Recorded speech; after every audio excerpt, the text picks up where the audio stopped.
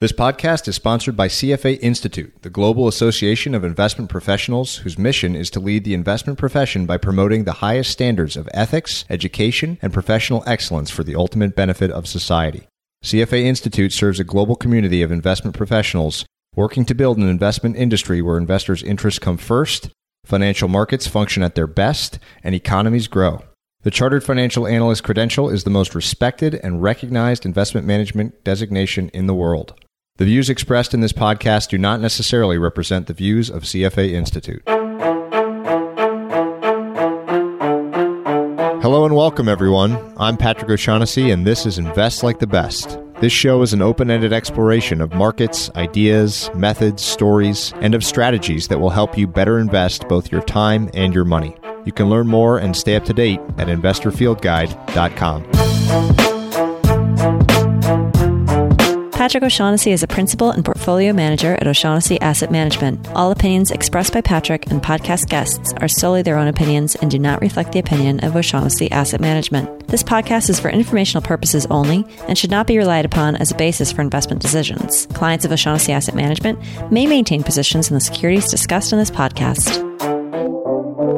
My guest this week is Joe Mansueto, the founder, longtime CEO, and current executive chairman of Morningstar. Almost everyone listening will have used Morningstar at some point, as I have often, so it was incredibly fun to hear about the company's simple beginnings. Joe is an entrepreneur at heart. We discuss his early business exploits and how he and his colleagues built Morningstar into the global business it is today. Along the way, we discuss investing, what to look for when interviewing people, philanthropy, and a lot more. After we finished our conversation, Joe was kind enough to walk me around Morningstar's incredible offices, which ooze with energy and feel much more like a Silicon Valley tech company than a Wall Street mainstay. You can tell that Joe has injected his entrepreneurial spirit into the entire company, and it's a great sight to behold. A huge thank you to Joe for being so generous with his time and for sharing so many wonderful lessons on business and life. For show notes, visit investorfieldguide.com/Joe. And now, please enjoy my conversation with Morningstar founder, Joe Mansueto. Thank you, Joe, so much for joining me today. This is really going to be a blast. There is a ton to cover because of your unique history and the seat you sit in, kind of looking across the entire industry, but also having kind of grown up in it. So I think there's going to be a lot of fun lessons to learn today. I would love, and I feel like a fool for not having known this until yesterday, for you to tell me about how Morningstar got its name. So the name Morningstar comes from the book Walden by Thoreau. It's the last line of that book. The sun is but a morning star. And it was one of the first books I read as a first-year student in college at the University of Chicago. And to me, that book is all about independence, about thrift, self-reliance. And so when I was looking to name the company, I thought those were all good qualities for a company to embrace, embody. And so the name harkens back to that last line, the sun is but a morning star. And I often tell the story where I remember being a first-year student at the U of C, and if you've read Walden, the conclusion is very powerful. And I'm wondering, how is Thoreau going to end this book? And so I get through the conclusion. I get to that last line, the sun is but a morning star. And I still remember very vividly, I put the book down on my lap. I look out over the quads. I'm in the 4th floor of Regenstein Library. The snow is falling. And I read that line, the sun is but a morning star. And I think to myself, what the hell does that mean? And it kind of stuck with me, and I had to think about it. And to me, it meant, something that's been around as long as the sun is still in its infancy. It's still just getting started. And it's a very optimistic statement that no matter where you are in life, you're still a rising sun. And then I like the word Morningstar. It had a very positive ring in my ear. And so, but it's all about Thoreau and his independence, and Morningstar is all about independence, and that's where the name derives. I'm curious if, like me, you've returned to Thoreau throughout life. Have you gone back and read Walden since?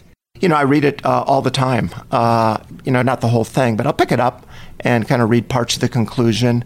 And I think a lot of what's in Walden is just timeless. I mean, one of the things going through my head right now is, his line, simplify, simplify, simplify. Really trying to simplify your life. And I've made some changes in my career recently. And one of the things I'm trying to do is simplify things. Whether it's how I run my investments, how I spend my time. And there's a tendency, especially in this day and era, of just complicating things. You add in more things, you try and do more things, information coming at you, and it's really hard to kind of simplify, get some free time. And so that message of simplification that comes from Thoreau, I think, is really great advice. But no, I'm always picking it up, kind of looking through various passages, and so it's a book that's really stayed with me. Actually, everybody at Morningstar, after their 3-year anniversary, we give them a copy of Walden, and it's part of our culture here. If you had to give a book, and it can be Walden, to every 22-year-old graduating college, would that be the one? I think it would be. I mean, it's one that had the most impact on me, and it's a very self-affirming book. It kind of gives you confidence to think for yourself, make your own decisions, and I think the lessons, beware of any new enterprise that requires new clothes. Yes. There's just so much good advice. And that, if you hear a drummer, a different drum beat, follow that, even if other people are doing other things. And so I think there's a nice lesson to, kind of be yourself, have confidence in yourself. You don't have to do what other people are doing. That's very reassuring. And, giving you confidence to dream, build your castles in the sky and then put the foundations under them. And that you'll find some success in life if you kind of focus on that. And these are all great messages for a 22-year-old. Yeah, I would add his essay Walking, which is shorter and equally powerful and something that really, really impacted my life. I'm curious how, so going from the time where you were reading the book on the quad, and then you graduate school, and the period before Morningstar, which I believe started in the early 80s. You founded in the early 80s. 84.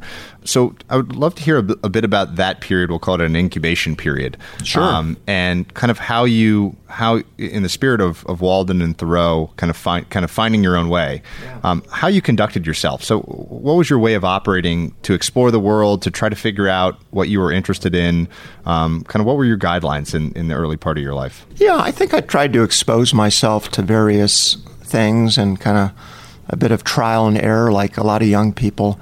But, I went to undergrad at Chicago. I also went to business school there right after undergrad. And I went to business school with the idea of becoming an entrepreneur. I'd done a few little side businesses, if you call them that, selling Christmas trees from a lot, selling soda from my dorm room. So I got a taste of business, and it seemed like a very creative thing. I'd read the biography of Ray Kroc, how he started McDonald's. And I thought, it's pretty cool to be able to start a business. And this is a time, remember, when Steve Jobs starting Apple as a young guy, Bill Gates, a young guy, starting companies. And so it wasn't crazy to think of, early 20-something kid starting a business. I didn't have much business experience. And so right out of business school, my college and roommate and I, we actually started a business doing research for radio stations of all things. And this was really one of my best friends today. His passion is radio. And so I wanted to see what starting a business was like. And so he and I started this business. So after we graduated, we took the weekend off and Monday started the business. And I spent a year doing that, really to see what putting a business together was all about. Not that I wanted to be in the radio business. Again, that was his passion. I did that for a year, helped him get that going. He still does that today. And then I left after a year. And really what I discovered during this time through reading is that I got really interested in investing. And even though I studied investing at business school at Chicago, but I learned about efficient markets. And the message was, fire your stock analyst, you can't beat the market. Didn't resonate with me. I understood it, learned it.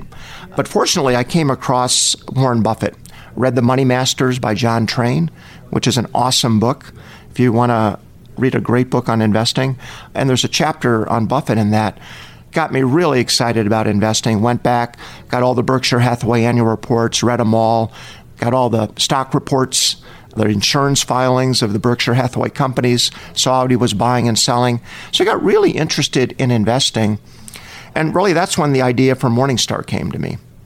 As I would write away to really smart money managers who I admired, people like John Templeton, Michael Price at Mutual Shares, I would get their reports and I'd look to see what they're buying and selling. To teach myself, why is Templeton buying HSBC? What does he see in that? And I'd go look at HSBC. But as I had all these mutual fund reports on my table, it first of all, I thought it'd be great if somebody compiled all this great information, all these letters that these smart managers are writing, all their holdings. There's a lot of good content. Somebody ought to put these together into a compendium. I would buy that. I'm in my early 20s, and then I got to look at mutual funds. I thought these are great vehicles for most people to invest in. Here I can hire the very best money managers in the world at pennies on the dollar. And it's a very democratic notion.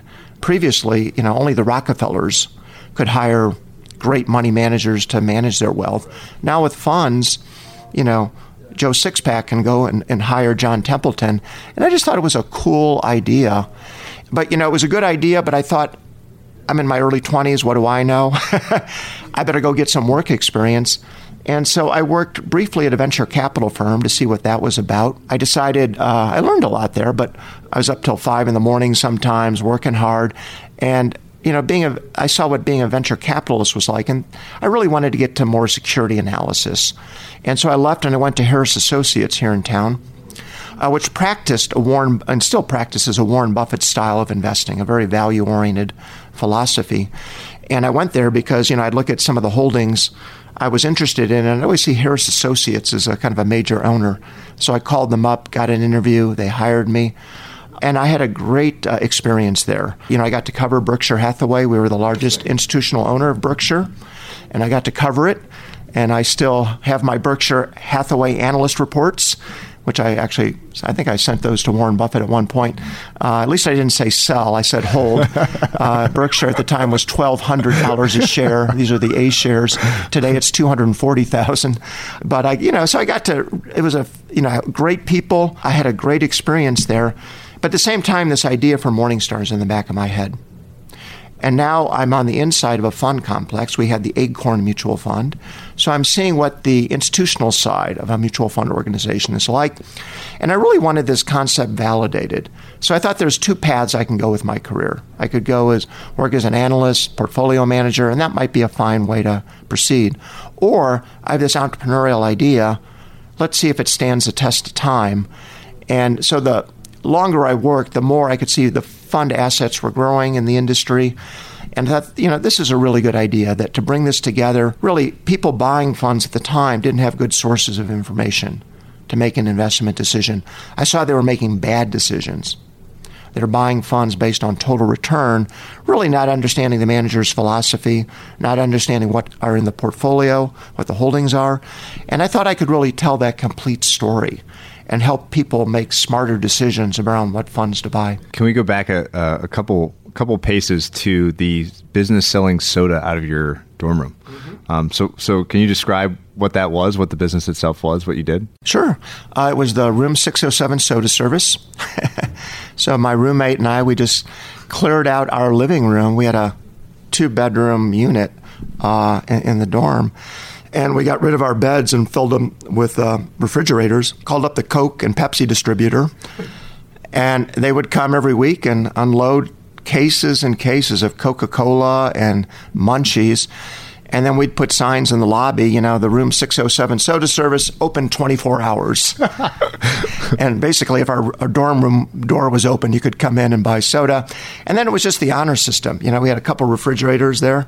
And you would go in, you'd pick out your soda, you'd pay, there would be a change jar there. You'd pay yourself, and we'd be there studying, at our desk. People would come in and out. So it was great. We got to meet everybody in the dorm. Super social activity. Yeah. And at the end of the day, we'd stack all the empty bottles, and it didn't really take much time, but, we'd each make like $500 a quarter. And it was just fun. But it was fulfilling a need. You got to meet people. I enjoyed that interaction with people. And it was just a lot of fun. One of the little heuristics I use when thinking about business is the idea of transaction costs, which can be money, time, effort, and that probably the cleanest way to set up a good business is to reduce other people's transaction costs, just to make things easier for them. Yeah. And that's like a classic, incredibly simple example of reducing people's time and the effort to just grab a soda. Yeah, we're right down the hall or up a floor or down a floor. So it strikes me that Morningstar, and I'd like to hear what what the actual initial product looked like. But effectively is that same idea, right? That it's a pain in the you-know-what to get prospectuses or get information on a wide variety of funds. You got to go all these different places. So why not create a central hub for that information? So what was the first product itself? So the first product was called the Mutual Fund Sourcebook. It was a quarterly, and it covered all of the equity funds in the country. And so I just simply wrote away to every equity fund in the country, asked them to send me all their material, prospectus, shareholder reports, and price dividend histories, all of that, and databased it. So I bought a bunch of PCs. I know enough about technology and programming, created the database, hired a few people to punch in all the data. And basically, I wrote a long computer program to output from the database. This is before desktop printing, so if you remember dot matrix printers, I printed these big, oversized pages in dot matrix with a dot matrix printer, and it had the performance history, it had the investment philosophy, then it had all the holdings of each mutual fund. So Peter Lynch was running the Magellan Fund at that time. He had over 1,000 holdings. So his listing was probably about 10 pages in this book. But you could see, and it was ranked order by largest to smallest holding. And then I had the printer shoot it down to 8.5 by 11. So I printed out these big oversized pages. They must have been 3 feet by 2 feet. And then to make the little dots go away, I had the printer shoot it down to 8.5 by 11. And I had a 400-page book called the Mutual Fund Sourcebook. Took out an ad in Barron's in their Mutual Fund Quarterly, with an ad, long copy ad, announcing a new tool for the smart investor. And you could buy one copy for $32.50, subscribe for a year, 4 copies for $110. And so I took out an ad, and even before I had to pay the printer to print this book, even before I had to pay Barron's for the ad, money was coming in. So I took out the ad. Float. Yeah, and I had that float. And that's really what funded the growth of Morningstar for all these years. People paid us in advance for publications, services to be rendered in the future. I'm amazed by how often you find the best business stories relying on float as a source of their success. There's a fantastic presentation that I'll link to, a professor named Sanjay Bashki, I think is how you pronounce his name, about Warren Buffett's career that he titled Moats and Floats, and that there was sort of a switch that went on, maybe Munger had a lot to do with it, in Buffett's head, where all of a sudden he realized the power of float. And it's fascinating that was such an important part of the early Morningstar product. Yeah, I knew enough as an analyst to know that was one of the reasons I could get into this business was float. That I didn't have a lot of capital. I started in my apartment, but because of the float, it would make it economically possible. In fact, when I talk to entrepreneurs today or would-be entrepreneurs, I go through the same concept of float and talk about how important it is to understand a cash flow cycle. Because most businesses, you lay out the money first. Maybe it's a retail store, you've got to build inventory, and you get paid as you sell it. And so that's a very negative cash flow dynamic. But with Morningstar, it was very positive, and I cite many other entrepreneurs who have used float. There's a guy here in town, a friend of mine, Michael Polsky, built up a big energy company that he runs today. But, he got started. He's an engineer, knows how to build power plants, immigrant from the Ukraine, but was working for a big company building power plants. But he lined up utilities who needed power, and then he convinced General Electric to finance, hundreds of millions of dollars of turbines, because he could create the power plant to sell. He had lined up the customers. And so he didn't have to put up any money. GE financed this whole thing because they wanted to sell the turbines. He lined up the power. And so he understood that somebody else could finance this without him. And then he sold this for many hundreds of millions of dollars, this company. But it's a way, again, it's just one example, but understanding this float, making sure that you're not laying out a ton of money and then getting paid later. It's a powerful concept. Buffett uses it, obviously, with insurance companies. It reminds me of a little story I was reading yesterday on the flight here to Chicago, a novel called The Financier, which is a fascinating book. And in it, there's a young boy at the time who becomes the financier who is wandering around, and there's an auction for all sorts of kind of random house goods. And one of them is soap, a big like wholesale block of bunch of bars of soap. And it's selling for, $30 or whatever it is. And the kid is doing the math in his head, and he's realizing an arbitrage opportunity here. And he runs very fast to a local neighborhood grocer. He knows the lady that runs it. And he looks on the shelves and he finds the soap bars, that they're exactly the same ones. And they're selling for 16 cents. And he does the math again, and he realizes that the retail value of this kind of auction block is about twice what it's going for. And he runs to the store clerk, or the woman who owns it, and says, "If I deliver this later today, will you pay me 16 cents a bar for this?" And she says, "Well, yeah, sure. I think I would." And so he runs back, and he has no money. And so he runs back and says, "I'll take it at $32, bids $32. And then doesn't have money himself, has to go to his dad and secure the money, but ultimately makes in a day this kind of 100% profit. I'm really curious to hear your opinion on this, because some of your stories already seem to me that you've got an eye for business or arbitrage. Like you seem to have like an innate sense of opportunities like that. Yeah. I'm curious to what degree you think that is innate or can be cultivated. I think it's a little of both. It's funny you mentioned arbitrage, because my mom would often tell the story when I was a little kid. I was probably about 11 years old, and I at the time was interested in ham radio, amateur radio, and we'd go to these called ham fests. People would sell used equipment, and I was with a friend of mine and his parents, and this guy was selling this Drake 2B receiver, and he wanted to get out of the ham radio business. And I knew that this thing was worth $250 at least, and he just wanted to get out of the business, was selling it for $100. So I convinced my friend's parents to lend me the $100. Oh my God. Bought the thing, and then took out an ad, and then my parents paid him back when we got home. But I took out an ad and easily sold it for $250. It was probably worth $3. It was worth a lot. I could tell it was way priced totally wrong. And I made a couple $100 as a little kid. And it was, to me, like $1 million. But I just kind of had that sense that, hey, I know from reading all these publications that this is worth X.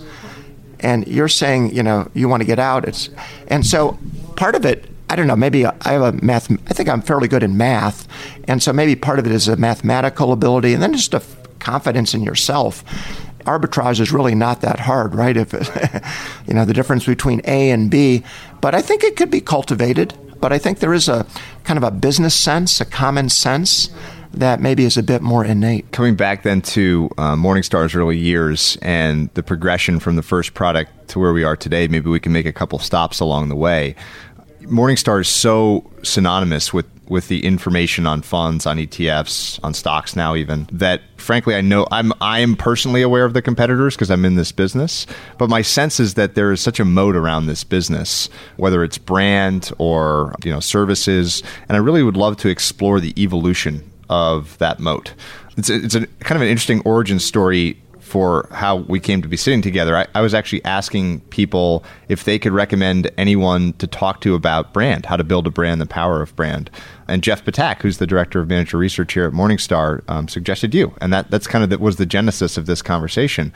So through the lens of brand and moat, how did you think about that as you were building Morningstar from its first early days into the next couple of decades? What were the principles that you used to maintain and build a moat and brand? Yeah, I mean, certainly building a brand, building a reputation was pretty paramount in our thinking throughout the history of the company.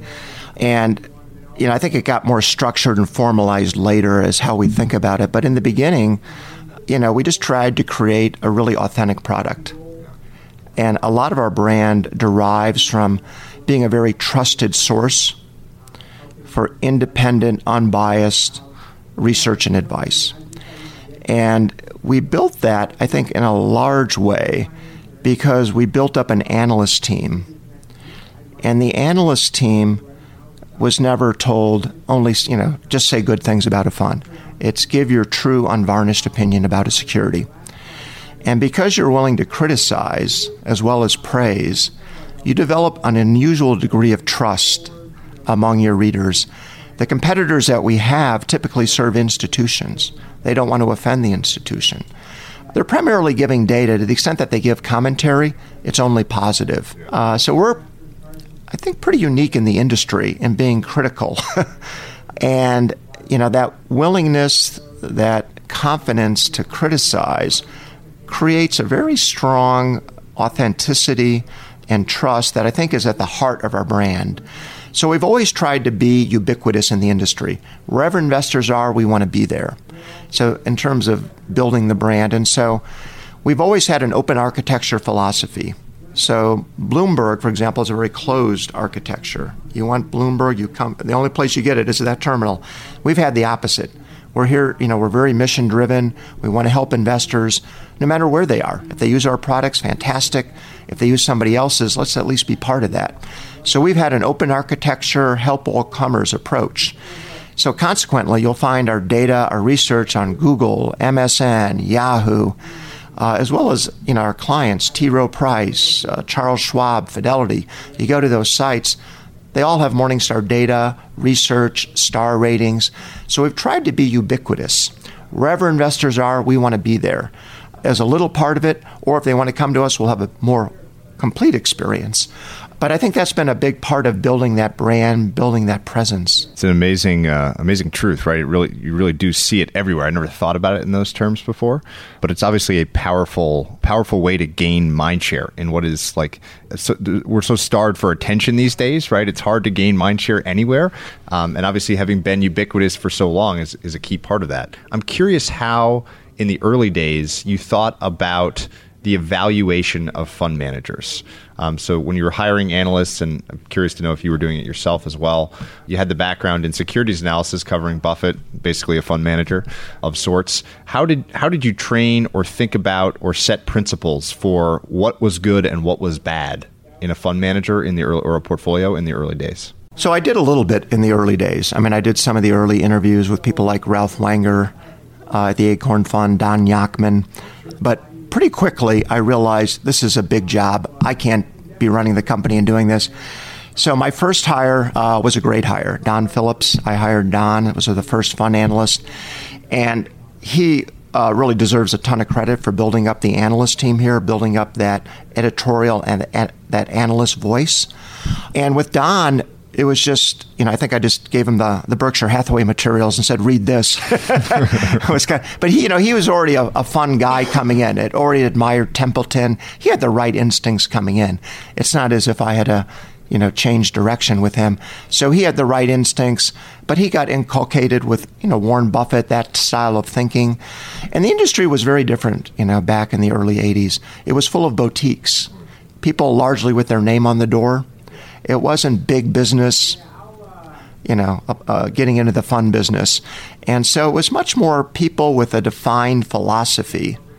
And there were, I think the quality percentage was much higher back then. You got people who were really passionate about investing, and there really wasn't business types running fund complexes. It was people who were really good at investing. What's your opinion on the major trends? Let's say, obviously the big one being from active management to passive management. But another one might be from more boutique style, hands-on, name-on-the-door investors to more of a mutual fund complex type company. I'd be curious to hear your pros and cons or concerns about some of these major trends. What do you think about it from the perspective of an end investor, obviously, who this is all is meant to serve? I think those two trends are related. As I mentioned, when I started in the industry in the early 80s, it was full of boutiques. As it grew, it's a very profitable industry. Big business entered the picture. So all of a sudden, product managers are hired, Harvard MBAs, trying to standardize, productize the industry. We need an offering for every square in the style box, and we need consistency. And so what happened is, the rise of the closet indexers is how I think of it, that people wanted really the unattainable. They wanted consistently good high performance. Yes. And they didn't want to get fired. And so you had managers looking very closely at their benchmarks, trying to mimic those benchmarks, maybe tweak it a little bit, but basically they were closet indexers, index funds charging active fees. So if you look at the industry today, I think of this bell curve. There's a the poor managers, then this mushy middle, this big part of the normal distribution where there's a lot of average managers charging active fees. And then on the right, you've got true active management, people who are really outperforming, doing well, deserve active fees. And I think what's happening now, this trend to passive, is this middle is getting washed out. And it deserves to be washed out. If you're going to deliver index-like performance, you better have a low fee. You don't deserve an active fee. And so this middle is getting compressed. And these bad active managers are going away. And so my hope is the industry is going to revert more back to how it was when I started, where you have people who are true professionals, people really doing the legwork, doing active management. The rewards for active management are as great as they've ever been. But you just need to do the research. The average manager is, tends to lag a bit because of fees, but the better managers still deliver outsized returns. And so will passive take over the industry? I don't think so. Yeah. Will it continue to grow a little bit and continue to wash out this middle? I think that's probably right. It might grow by market share, 100 basis points a year, some years a little more, some years a little less. But, I think that trend will certainly continue, but I still think there's a strong case to be made for active management. Can you tell me about the origin of the Morningstar Style Box? Yeah, that was Don. Don Phillips came up with that. And I think Don tells the story of writing it on a napkin at a conference and just trying to better describe how managers invest. At the time, when we first classified funds, it was the prospectus objective. So the prospectus would say, okay, this is a growth and income fund, an equity income fund, growth fund, whatever. And pretty quickly what we found is what they said in the prospectus and what was in the holdings might be two different stories. So we said, this doesn't make sense. Let's classify funds based on not what they say in the prospectus, but what they're buying. So we took the holdings and we classified the funds based on what they were actually doing. And that led to the style box with its axes of investment style, is it PE or growth, and then market cap as the other axis. But looking again at the holdings, more of a holdings base than a prospectus objective. But Don really deserves a lot of credit for coming up with that, and that really changed how funds were classified in the industry. It's amazing how much today still it affects how people allocate assets, from the biggest institutions down to the smallest financial advisors. It's incredible when you give someone a simple, elegant, and hopefully effective framework, how much that then shapes not only how people buy, but how fund complexes and managers launch their own products. That there are holes to fill, so to speak. You basically created the holes that then get filled. I find that a fascinating from a business standpoint. That if you can create a hole that people didn't know was there, and then provide the tools to fill it, is a pretty kind of like the arbitrage idea. That's a pretty neat way to structure a business. Yeah, I think you have to be careful how you use it. It's meant to be a descriptive tool. It's a framework, as you put it, describing how a manager's invested. It doesn't mean to be prescriptive, that you have to fill in every hole. It's perfectly fine to have a hole. We're not saying you have to fill in every corner. But it's a nice shorthand way to understand how a manager's invested. To look at a style box, you'll get a quick sense of the portfolio. It certainly beats looking at all the holdings, trying to plot that out yourself. But it's really not meant to be a portfolio construction philosophy that you need to fill in every little square of the style box. Yeah, it's interesting. I think, unfortunately, some people do that. Yeah, that's right. And managers build portfolios to meet those needs. Yeah, then you might as well buy an index fund, right? If you're going to have a massively diversified portfolio covering every square of the style box, I'm not sure you need active management. Given what you've told me so far, my guess is that you lean value versus growth. But I'm curious if that's true in terms of your personal investment philosophy, whether you believe in one over the other or believe that there's just some kind of cyclical rotation between the two styles. Yeah, I'm definitely more in the value camp. I mean, I like to try and buy right, but I also like to try and buy great companies and hang on to them for a long period of time. I think there's a lot to be learned from private business ownership and how that creates wealth. I look at my personal situation, and the best investment I ever made has been Morningstar stock. So it's the biggest source of my wealth. And, I've held Morningstar stock for 32 years. And, holding something that long, any point along the way to sell it would have been a mistake. So just said, in 87, looks like there's going to be a crash. I better sell some of my Morningstar. Would have been a bad decision, very short term. But to me, it's very instructive then for my publicly held stocks that you don't want to kind of jump in, jump out. You really want to hold good companies for a long period of time and participate in the wealth creation as opposed to, jumping around and trying to own based on who the president is, what the economic cycle you think is going to be, what the dollar is, et cetera. How much of your confidence to do that is rooted in the fact that you founded the business? I'm always searching for sources of discipline and confidence, thinking that, obviously those are important for long-term investment results, discipline especially. But I'm sure Morningstar, with any great stock over the long term, there are countless times of, if not panic, concern, reasons to sell. I'm just curious how portable that is for investors in companies that didn't found those companies. Yeah, no, certainly being on the inside and being in a controlling position gave me more confidence to hang on and be content with that as a big portion of my net worth.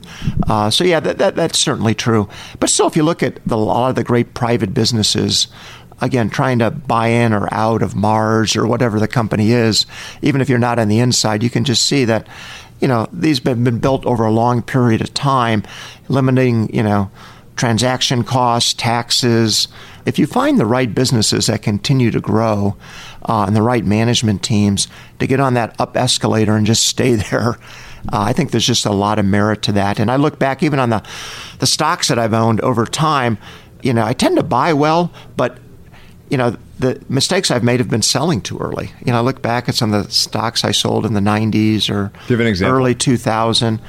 I've owned Apple at times, and Dell, some of the more techie names that have gone on, and just a lot of names. I might damage my ego if I go through too many of them, but no, just a lot of names that that are now many multiples of where they are when I sold them. So 32 years is obviously a long. We've mentioned the word growth a lot, and a long trajectory of growth. And one of the things that I am most interested in, qualitatively but also quantitatively, is the role of CEO as capital allocator.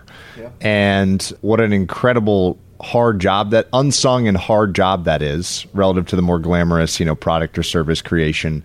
And so I'm curious to know the history of your views and actions in terms of as a capital allocator, whether that be some mix of organic growth where you're kind of growing the products and services yourselves versus acquisition, return of capital to shareholders. Walk me through, if you could, the history of your thinking as a capital allocator. Well, I come at it with the mindset of trying to drive long-term value. So I want to build long-term value, and what's the best way to do that? And so you've got a number of choices. Obviously the most near and dear is organic growth. And so looking at all of the opportunities we have internally, and typically there's a long list. When we sit down with our teams, there's a long list of investment possibilities. And so to me, that's the best source of long-term value creation is organic growth. Businesses that can grow on their own without having to resort to, say, acquisitions. Just a much healthier growth. There's no integration issues. And so if you can get organic growth, I think that's by far the best. Of course, it depends what the project is, what the projected returns are going to be.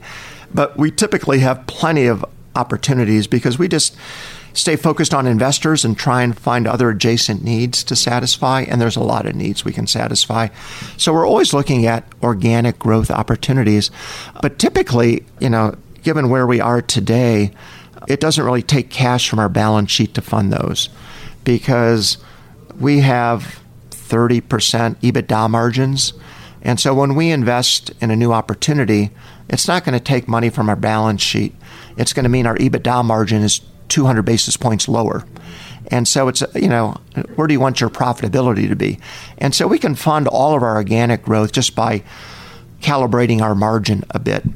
With the money on our balance sheet, then we can look at things like acquisitions, dividend, share repurchase. If we can find an acquisition where it furthers our strategic direction And typically it's a build or buy decision. We know how to build databases. We know how to create software.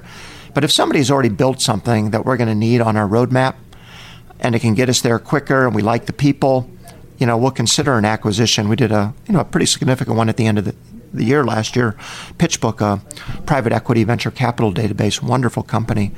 So we'll take a look at those. And then any money left over, dividend, share repurchase.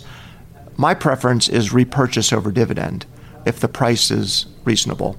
And so we do a valuation of our stock, just like we do other stocks.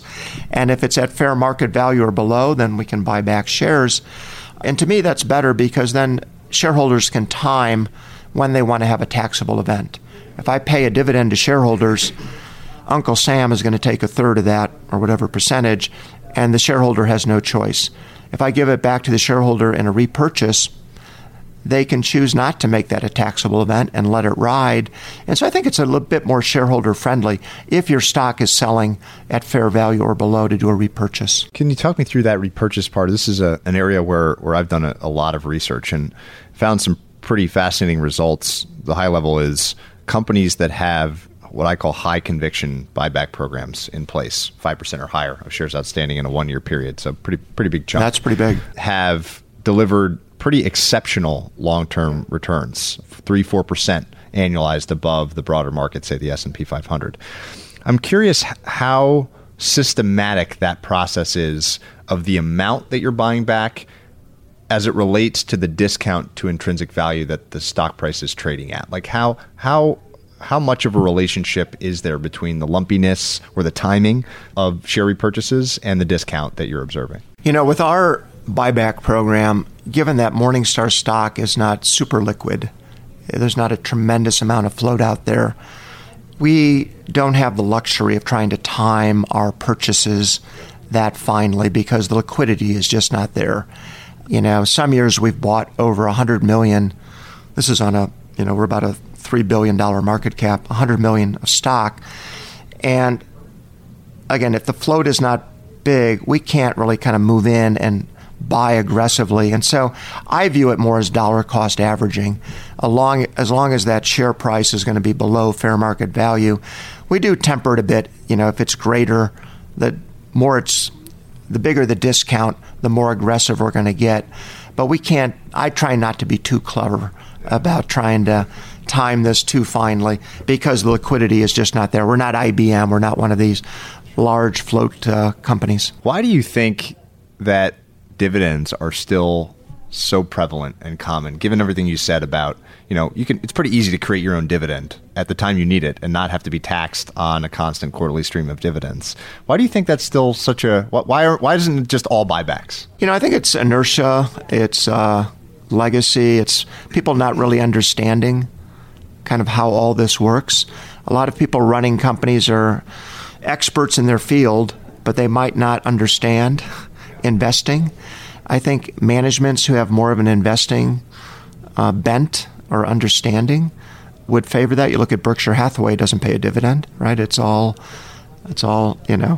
and even there, he rarely does buybacks. But I think managers who have more of a conviction in their own capital allocation abilities and what makes sense for shareholders. But it's a good question. I do think buybacks make sense, or they may view that their stock is not cheap enough and they're waiting for lower prices and they can't buy it back and they've got excess cash.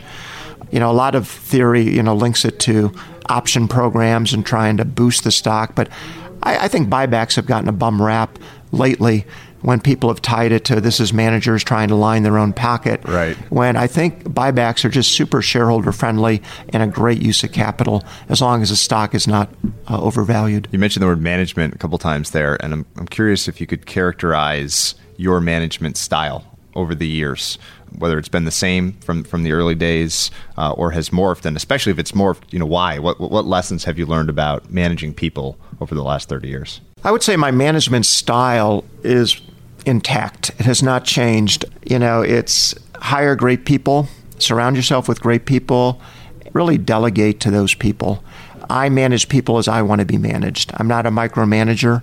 I try and hire the best, check in with them a lot, understand what's going on, have a lot of dialogue, but really give them autonomy to do what they've been hired to do. And I think I've been that way since the beginning. Frankly, I don't have the time, If I have 10 reports, I don't have time to be running around kind of second-guessing everybody. And I just know that people get a lot more job satisfaction if they can make the decisions in their domain. So I think of it like chess. You give up the pawns, but you fight for the kings and queens. And so if you're designing a brochure and you like blue better than red and I like red, blue it is. I'm not going to fight you for that. But if there's something really majorly wrong on that brochure, the copy's terrible, I'm going to have a conversation. But in general, I'm going to let you do what you want to do. That said, what I do as a leader has evolved tremendously. The style might not change, but in the beginning, I'm very hands-on. I'm doing everything. I'm doing the programming. I'm interviewing managers, writing the ad copy, hiring people, everything. But I quickly realized that my ambitions are to build a major enterprise. And to do that, I've got to build a team. I've got to hire people like Don Phillips and others who are great at what they do and build a team. So step out of that. How do you do that? So kind of get that done. But I've really enjoyed the evolution as a leader. Part of what I enjoy is learning. And so how do you do acquisitions? How does that work? Do you integrate? Do you leave them alone? How do you do business abroad? So travel to Europe, travel to Asia. How does that work? Do you leave them alone? Do you integrate? How do you go public? We went public 2005. How do you become a public company CEO? What's that about? And so learning all of these steps and growing as a leader, I have just found fascinating. So I try and be a student of business. At times I've gone on a board of a bigger company to learn. I was on the board of TransUnion, a consumer credit firm here in town that was owned by the Pritzkers. Now it's a publicly held entity. But I was on their board because they were a bigger data and information company to see how they were run, learned a lot there. And so I've tried to kind of grow as a leader, expanding my skill set. But I think my basic style as hiring great people and delegating is pretty much been the same as day one. Great people is so important, and it's so much easier said than done. I'm curious if there are, that you've learned over the years, common traits that you look for in people that you hire, regardless of what position. Obviously they need skill set in the field. But if there is an undercurrent of traits that you're always looking for that you found have led to great success when picking and hiring people. It's funny. Hiring is one of my passions in business. I really like the subject. The head of our HR will tell you I'm pretty involved in our HR programs here. And I tell my senior team, I think hiring is the single most important thing you do. A business decision, it'll have some short-term impact, but the hiring decisions, bringing in superstars, are going to have a really long-lasting impact on the business. And so I'm still involved in interviewing people. Our senior team we try and grow talent from within. We have a Morningstar development program. We hire last year 150 kids right out of school, college, business school, put them through a 2-year rotational program. It's a big part of the culture and how we run the organization. So we spend a lot of time looking at what makes somebody successful here. And so I typically, I like to hire very bright people. I favor liberal arts grads, people who just like to learn, because the world is constantly changing. We can teach them the investing side. If they found it prior to coming here, that's fantastic, but they don't need it. So I really look for a bright mind, people who know how to reason, put together an argument, question, probe, analyze data. So I'm really looking for that. And then I'm looking for some kind of demonstrated record of success. There's a lot of bright people who are idle, don't get a lot done. So I don't care what it's in. It can be in athletics, it can be in your newspaper, it can be grades in school, something where you've really shown that you've rolled up your sleeves and just engaged, embraced something, and had some success, some excitement, some passion, some fire. But we do a lot of analytical things. One of the projects I'm having the HR team work on now is really, we get a lot of resumes in, but coding all the resumes and looking for these predictive factors. There's a great book that I like, Grit, by Angela Duckworth. There's a really good book, and she talks a lot about persistence as a predictor of people who've gone on to success. And looked at the Navy SEALs, what predicts what somebody will, who will get through that training program, this rigorous training program, or how Harvard does it with their admissions. But, typically people who have stuck with something. And so as we're kind of coding the resumes that come to us, maybe you've gone out for something, you get 0 points. But if you've done it 2 years in a row, you get 1 point. And then if you've done it 2 years in a row and you've had a position, you've been editor or something, you get another point. And so kind of scoring the resumes that come in, looking for this persistence. And then we're also looking at GPA, quality of the school. And so we're just starting to kind of mine this and see what is predictive. We've done some other work of people here and what's predictive. But, those in general are some of the things that we look for. Are there other, I'll call it negative screens, where a great one obviously is no history of some sort of persistence or doing. That's probably the best negative screen. But are there other things that you've learned, qualitative, quantitative, through this evaluation process that you want to avoid when you're hiring people? Well, the thing that always leaps out at me is job hoppers. I get a resume and the person has worked at 7 firms, each for 18 months. And I'm thinking, why are you going to work here longer than 18 months? And, is it a lack of stick-to-itiveness? And everyone seems to have a good story. Well, I left there and my boss there went to this company, so I went there. But I just wonder, I don't know. It's a red flag for me. So somebody who doesn't stick with something, and I like to see people who stick with things. What are some, you mentioned learning, of your favorite recent books? It doesn't have to be books, topics that you've explored and learned a lot in the area. Let's see, what have I read recently? So the last book I read was Shoe Dog by Phil Knight, which is a great story of Nike. And it's a very candid biography, but it's a nice reminder of how precarious it is to start a business. He almost went bankrupt multiple times. I don't know if you've read it. I have, yeah. But it's a wonderful book. And everybody talks a lot about life lessons. The death of his son is very touching. And so I think that's a wonderful book. So, I read a lot of biographies. I'm a big Ron Chernow fan. His biographies of the Warburg family, Rockefeller, are just wonderful. Unbelievable. The drama that he's able to instill in these stories. And then just having seen Hamilton the musical, I'm going to read his Hamilton biography. But, I try and read pretty widely.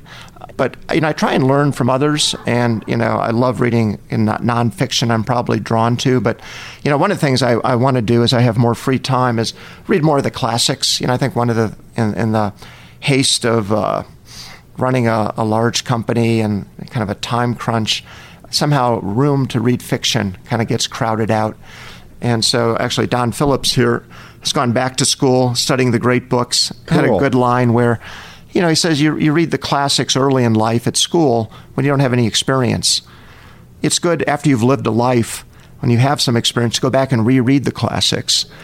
And so one of the things on my to-do list is to go beyond kind of nonfiction and pick up more of the classics and read a lot of the books I read in college and come at them with a different perspective. You mentioned Shoe Dog, which makes me think of The Everything Store, which is about Amazon. Yeah, that's a great book too. And Let My People Go Surfing, which is about Yvon Chouinard and Patagonia.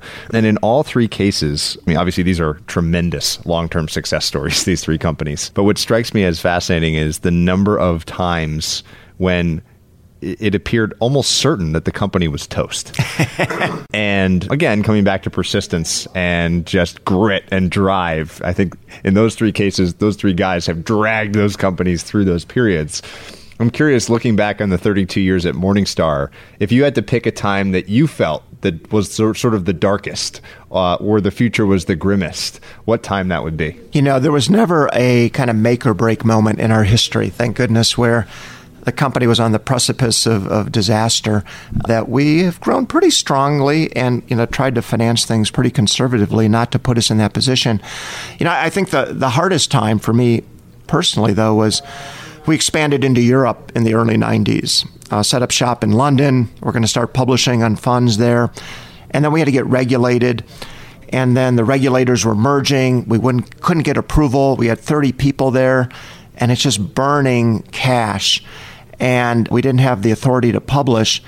And in the meantime, we hit a downturn a bit in the U.S. business. We launched a new publication. It cannibalized one of our others. Had a little crunch here. That's burning. So we had to pull back from Europe. So I had to go to London, gather everybody in a conference room and tell them we're shutting down. And people were angry. One guy got up, slammed the door, and, it was just, we've only had to lay off people twice in our history here.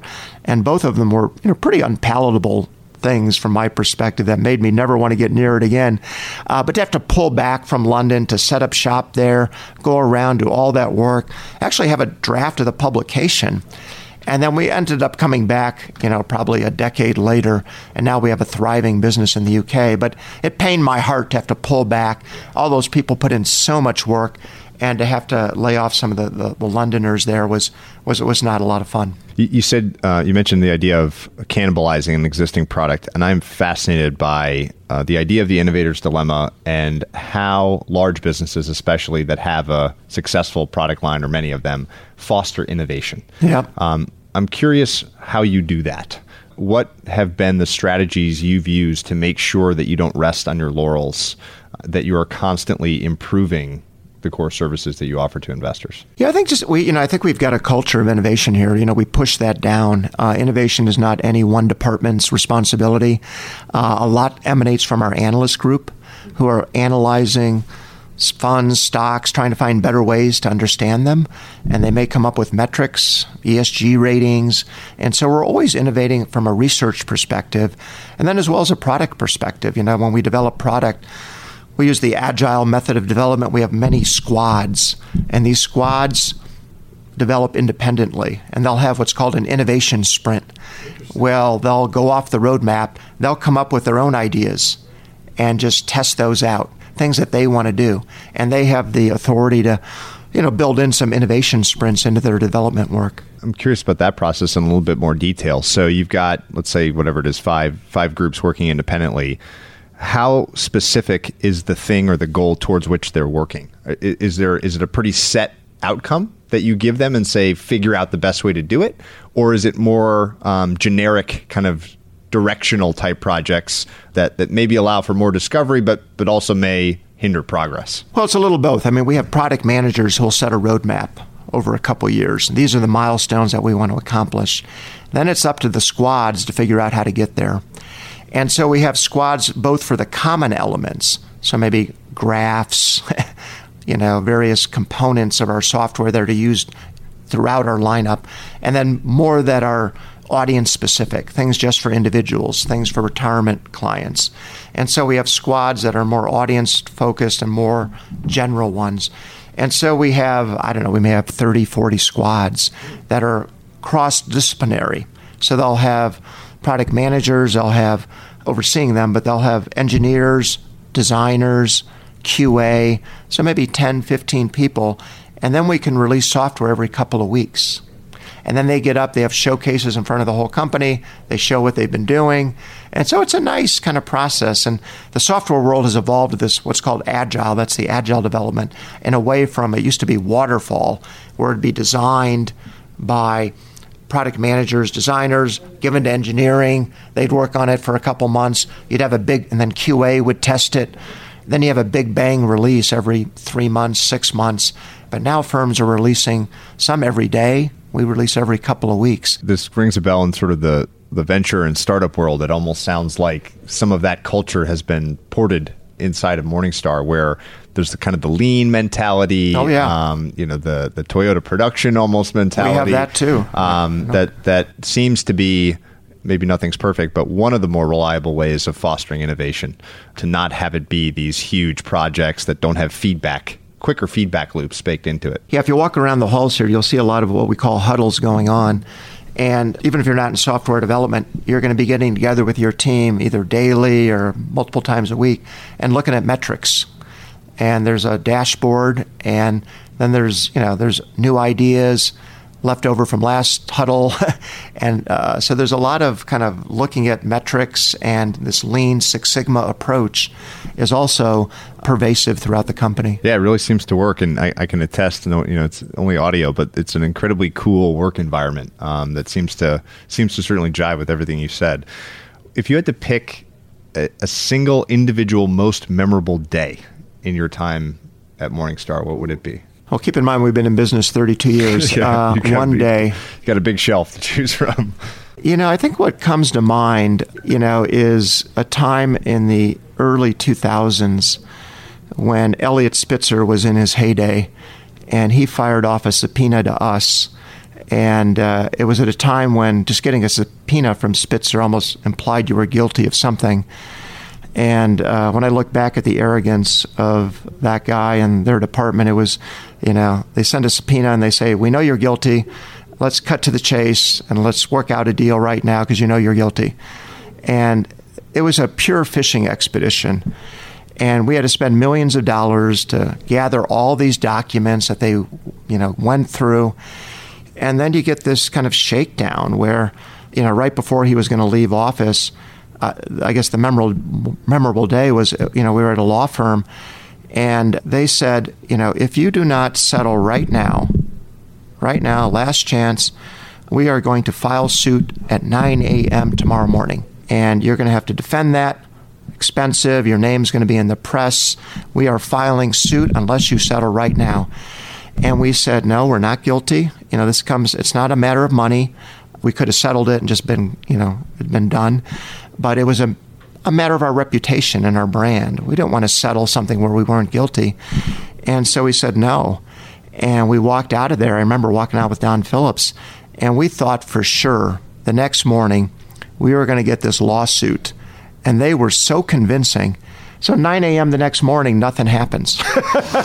It was pure bluff, and we never heard from them again. But it was, it was just a lesson in sticking to your guns, being confident.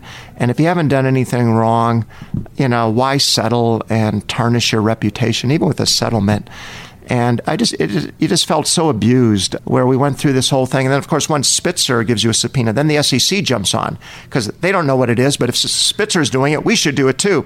So you end up spending millions of dollars, all this discovery, all these documents, all these law firms. And it was just such an unpleasant ordeal. And then to get this shakedown. And but then I really felt good just saying, we're confident. Go ahead, do it. We're not going to settle. And then not having it play out as with a lawsuit, I think we just felt vindicated. So much psychology wrapped up in there. The SEC following on makes me think of this is why momentum investing works. It is right. The psychology in herding is incredible. You mentioned early in our conversation about this idea of simplification that comes when you read Thoreau. It sounds like you are trying to apply it even more to your own life. And I am fascinated by the way that people operate on a daily basis, sort of daily practices or rituals, things that you feel, that you've cultivated, that you feel are essential to do each day. So if you're willing, I'd love to hear about your daily routine, things that are important to you every day. Yeah, I mean, people who know me will tell you I'm a creature of routines. And I think Peter Lynch said it well when he also likes routines, and he says, I don't want to think of what breakfast cereal to eat every morning because I've got other things to think about.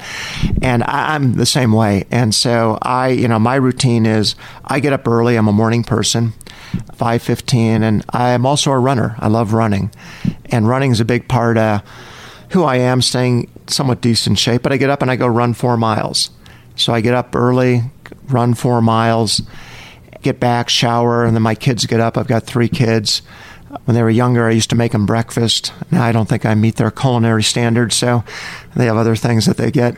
But, spend time with them before they go off to school. And then, my habits are a little different now because I just made a transition on January 1. I'm now executive chairman. So prior to Jan 1, and for 32 years, I'd be getting in here, 8:30, and, working all day at Morningstar. Like I said, I've made a transition now where, I'm not coming in all day, and I've made that transition to give a little more flexibility and more time to read, to think, reflect. But I'm very much a creature of habit. As I mentioned, I tend to go to the same lunch spot. People who know me, there's a place here in town I go to practically every day. Where? A place called Beatrix, 519 North Clark Street. It's a great place. It is. And it's embarrassing. I go there and all the wait staff knows me, and they tend to know my order, and I just like it. I don't have to think where to go. The food is good. People treat me well. And so, again, I tend to go to the same lunch spot. But, the same routine. I get home around the same time. Dinner with my family is important to me. Try and get to bed early. But, a lot of the same habits. And that gives me pleasure and satisfaction. Can you tell me about how you came to be a member of Warren Buffett's Giving Pledge? So Warren called me up. I'd gotten to know Warren through the years. I'd sent Warren a letter a long time ago. As I mentioned, I covered his firm when I was an analyst. And so, at one point, I'd been going to so many of the Berkshire meetings, and I thought, I'll just write him a letter. So I wrote him a letter, and he was kind enough to write me a nice response back, and that started, a relationship. And he called me up once and said, I have this thing, right when he was starting the Giving Pledge, I have this thing, would you want to sign on? And I said, right on the phone, I said, I have no problem doing that because I know I'm going to give away most of my assets. My, kids will be well taken care of, and I'll have excess assets. And I've known that for quite a time. But I may have, to convince my wife, not that she would question it. I think she would question more the being public about it. Yeah. And that was more the battle with her. And he said, I'm happy to talk to your wife. Give her my 800 number. I'll talk to her anytime. And Warren said it well. He said, hey, if you're going to do this anyway, you might as well be on the good side of the ledger in life. And, why not do that if you're going to do it anyway? And it was a no pressure kind of thing. And so he just called me up, and I said, sure, I'd be happy to do it. And that's how it happened. How often are you saying no to things? Anyone that's had great success in life has a wealth of opportunity, and you reach this tipping point where maybe you're driving to create opportunity, and then you sort of get over the mountain, and all of a sudden there's excess demand for your time. And so saying no becomes, I think, an important skill for someone that has that long trajectory of growth and success. So what do you think about that idea of that being a talent that people can work on and maybe even apply earlier when they're still on the upslope? I think you are spot on, Patrick. I think people should learn that really quickly. And I try and tell that to my wife who gets invited to things and to my kids. Learn to say no. Do the things you want to do. Your time is precious. And I think I learned it the hard way because, I try and kind of help people out. And all of a sudden, you're going to get pulled in many directions. And then at some point, you're wondering, what the heck am I doing here? Yeah. And this is not the best use of my time. And then you kind of get pretty good at it. It's not hard. People don't mind. Just say, I've got a full plate. I like what you're doing, but I've got a full plate. I can't really, work with you on that. And people get it. And then you've got your time. And so I, say no all the time. And, speaking engagements, I get invited to a lot of those. And, do you really want to travel halfway across the country? How much time that takes to prepare something, to travel there? I do some of those, but no, it's much better to say no. People, if somebody invites me to be on a board of directors, it sounds prestigious. It sounds nice, interesting company, but you do the math, it's 2 weeks of your time a year. Do you really want to spend 2 weeks doing that? It's easier to say no and have your time. So I'm very protective of my time, and I've gotten pretty good at that. And, Warren Buffett's been a great example in that, how he says no. And I think his free calendar has been a big part of his success. And he keeps an open calendar, and he's in demand 100x of what I'm in demand. And I think, I learned from watching him, and I think anybody at any stage in their career should learn to say no and don't try and satisfy all comers. I just finished a book called The Systems Bible, about which actually is, contrary to the way its title sounds, all about why you should keep away from systems as much as possible, because new systems create new problems. And one of the major things that they do, being in a system, and everyone's in some set of systems in their lives, is kind of blind you to how much time you are spending within a system, whether that's on a board, which is itself a system, or part of the speaking circuit, so to speak, where all of a sudden you are an asset to the conferences and not the other way around. Yeah. So this idea of simplify, I think is so powerful. It's been a neat undercurrent of our conversation, and I'm very glad that you said yes to this time. This has been an absolute blast, and I really appreciate it. Hey, it's been a lot of fun, Patrick. I enjoyed it. Hey everyone, Patrick here again. To find more episodes of Invest Like the Best, go to investorfieldguide.com/podcast. If you're a book lover, you can also sign up for my book club at investorfieldguide.com/book club. After you sign up, you'll receive a full investor curriculum right away, and then 3 to 4 suggestions of new books every month. You can also follow me on Twitter at Patrick_Oshag, OSHAG. If you enjoy the show, please leave a quick review for us on iTunes, which will help more people discover Invest Like the Best. Thanks so much for listening.